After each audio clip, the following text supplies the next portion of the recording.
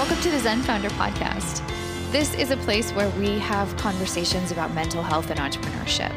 We have a pretty broad conceptualization of what mental health means. Sometimes depression, anxiety, sometimes relationships or physical health. The goal here is to bring some calm into the crazy roller coaster of ups and downs that is life for many entrepreneurs.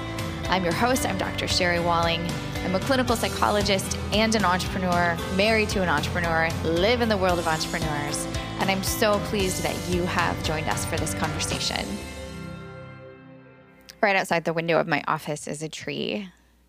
It's kind of a young tree. The top of the tree is kind of in the line of sight of where I sit. I'm up on the second floor. And this tree looks really like bright green and healthy.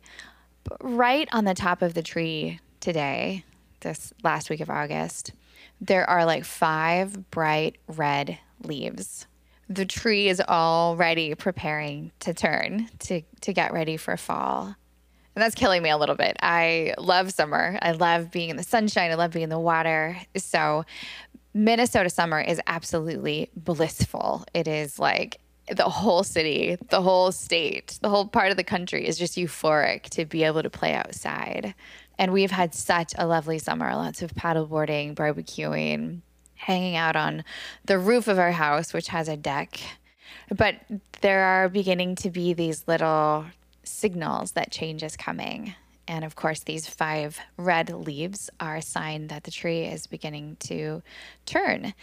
And it will be beautiful when it turns. The trees around our house just put on this whole brilliant fashion show of yellow and orange and red. And it's a magical time of year. I also really love fall in Minnesota and the sense of coziness and things getting cool and the bright color and just the change in the air, the way that you get up early in the morning and you take that first breath when you walk outside and it just sort of like shocks the system a little bit, not in like a uncomfortable way, but in a like, oh, it's time to wake up way. So change is coming.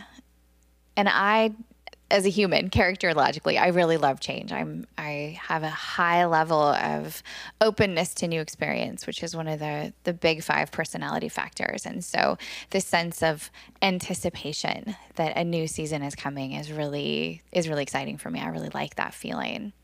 But I live with, my husband included, I live with several people, some of my children, that don't like that feeling, that don't like change, that don't like the shift.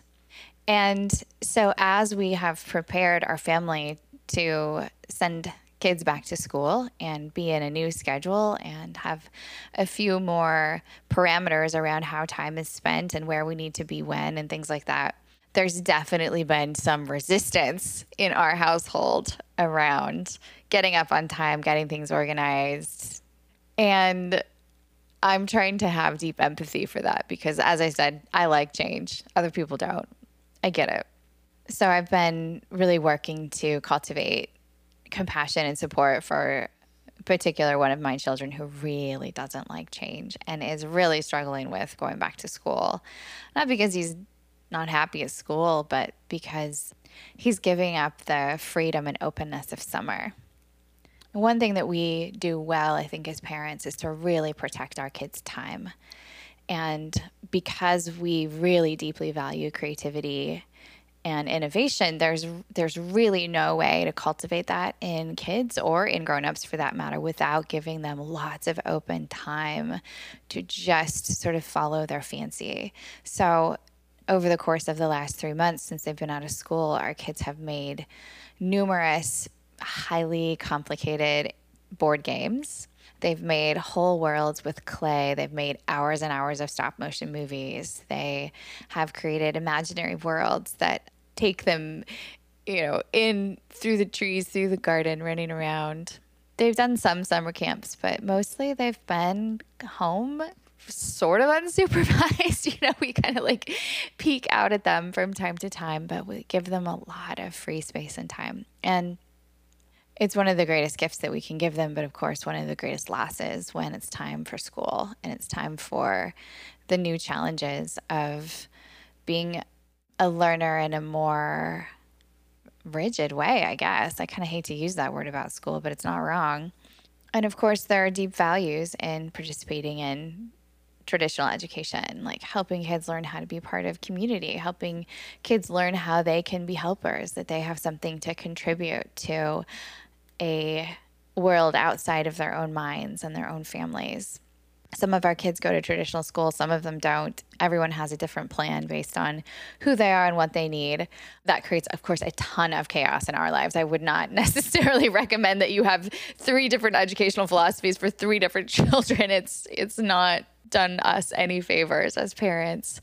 But man, there's so much power in really trying to listen to what kids need in order to thrive. And also, as a parent, recognizing that those needs shift, and sometimes you're on the cutting edge of the shift. You're seeing before they do that it's time for a change to happen, and helping to support them through that change is tricky stuff. It's kind of some of the ninja level skills of parenting. And I guess I see a lot of parallels between this experience of returning to school and anticipating the fall season and entering into new challenges and new ways of learning and new ways of being together.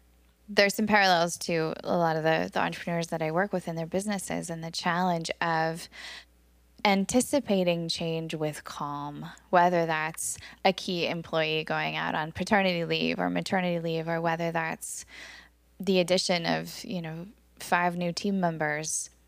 One of the things that I think entrepreneurs can do to their detriment is sloppy change that doesn't sort of anticipate how all the dominoes will fall. So say you're growing. Hey, great problem to have. You're bringing on lots of new folks to your team and maybe doing that fairly quickly. But the challenge is to anticipate how all of the different touch points are going to be shaped by the addition of that new person, and really thinking carefully about how to best prepare each other team member for the entrance of this new person, how to learn about your new team member and learn how to really use them well, learn how they communicate, learn how they share ideas, learn how to best listen to them and best acknowledge them. I think sometimes in the adrenaline fueled frenzy of change, especially change that's happening fast, we can fail to do the emotional work of changing well. And that's really to our detriment. I think going back to the school part of this, if we were to just toss our 9-year-old into his class next week and kind of be like, figure it out, kid, kids go to school, that would not go well for him. I think we'd probably get a call from the principal within the first 2 weeks of school about some outlandish behavior that he's using to communicate his deep stress and deep frustration.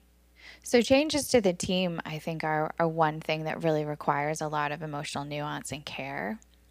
And then I think the changes in our personal lives. Sometimes we can be really compartmentalized and assume that any shifts, any ups and downs in whether it's the return of school for our children or an illness in our family or whatever kind of personal thing is happening with us, I think it can be easy to sort of say, oh, that's my home life, this is my work life, I'm going to keep them separate. But I do think that there are ripples that go through all the parts of our life when something is stirring. And the balance is figuring out how to honor what's stirring, give it space to move and shift, give ourselves space to be affected. And again, this is positive or negative. It can be having a new baby, having a new hobby, or a loss, any of those things that shape our emotional life or the practical day-to-day parts of our life. When we steamroll that, when we say, oh, I'm heads down in the business right now, when we fail to give proper room and space for change to happen well, I think we risk some little ruptures within ourselves. We risk not being as focused as we could be otherwise. We risk not being creative.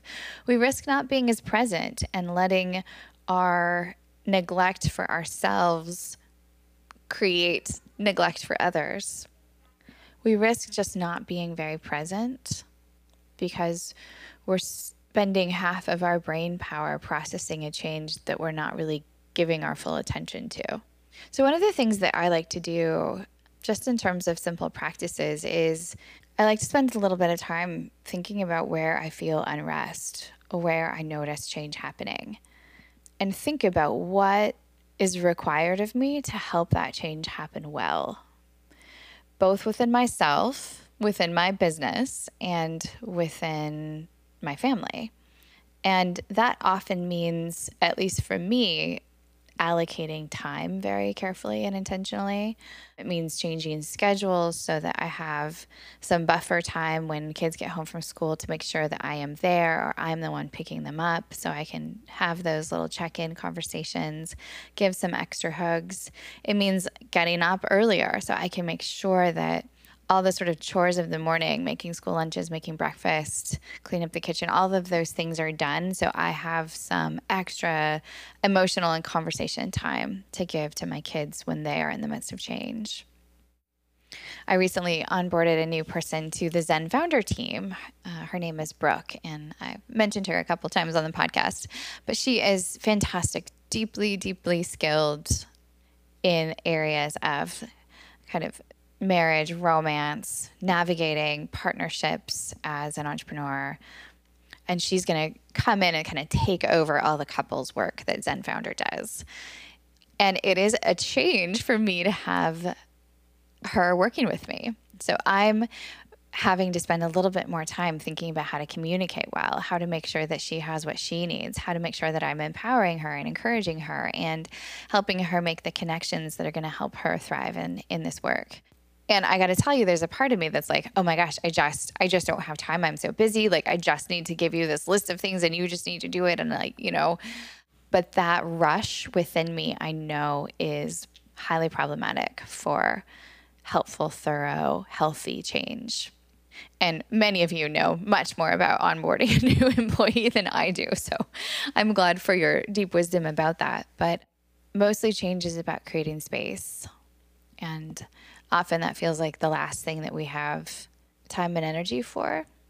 But it's so much better to do it on the front end and to do change well the first time than to spend 3 months dealing with a kid who's really unhappy in his class, or 3 months dealing with a new employee or partner in your business that is feeling disconnected and confused about how to be amazing at her work. So I sit in the same seat every day in my office, and I will be keeping tabs on this tree and watching the leaves change really almost one by one. I spend a lot of time staring at this tree, and I am working to just really celebrate what this tree is doing as it moves from its summer skin to its fall skin and eventually its winter skin. And I get to be here to witness it, the metamorphosis of it, the change of it, the growth of it. So last thought, just take time to notice how you're changing, how the people around you are changing, and take time to celebrate all that's being learned, the gains that are being made, the ways that you are being shifted and renewed each day and in each season of your life. Of course, if you are in the midst of great change or transition and are finding that to be painful or overwhelming, please reach out. I or a member of my team would be happy to help walk through that with you. Thanks for listening. We'll be back in 2 weeks with a new episode of the podcast. In the meantime, feel free to check out zenfounder.com for lots of resources about the kinds of conversations that we have on the podcast. You can get information about working with me, about maybe joining a Zen tribe. It's sort of like a mental health boot camp for entrepreneurs. We also have lots of content on our blog, links to resources in our courses and books for sale. So check us out there, and we hope to provide anything and everything that you might need to make the entrepreneurial life a little bit easier.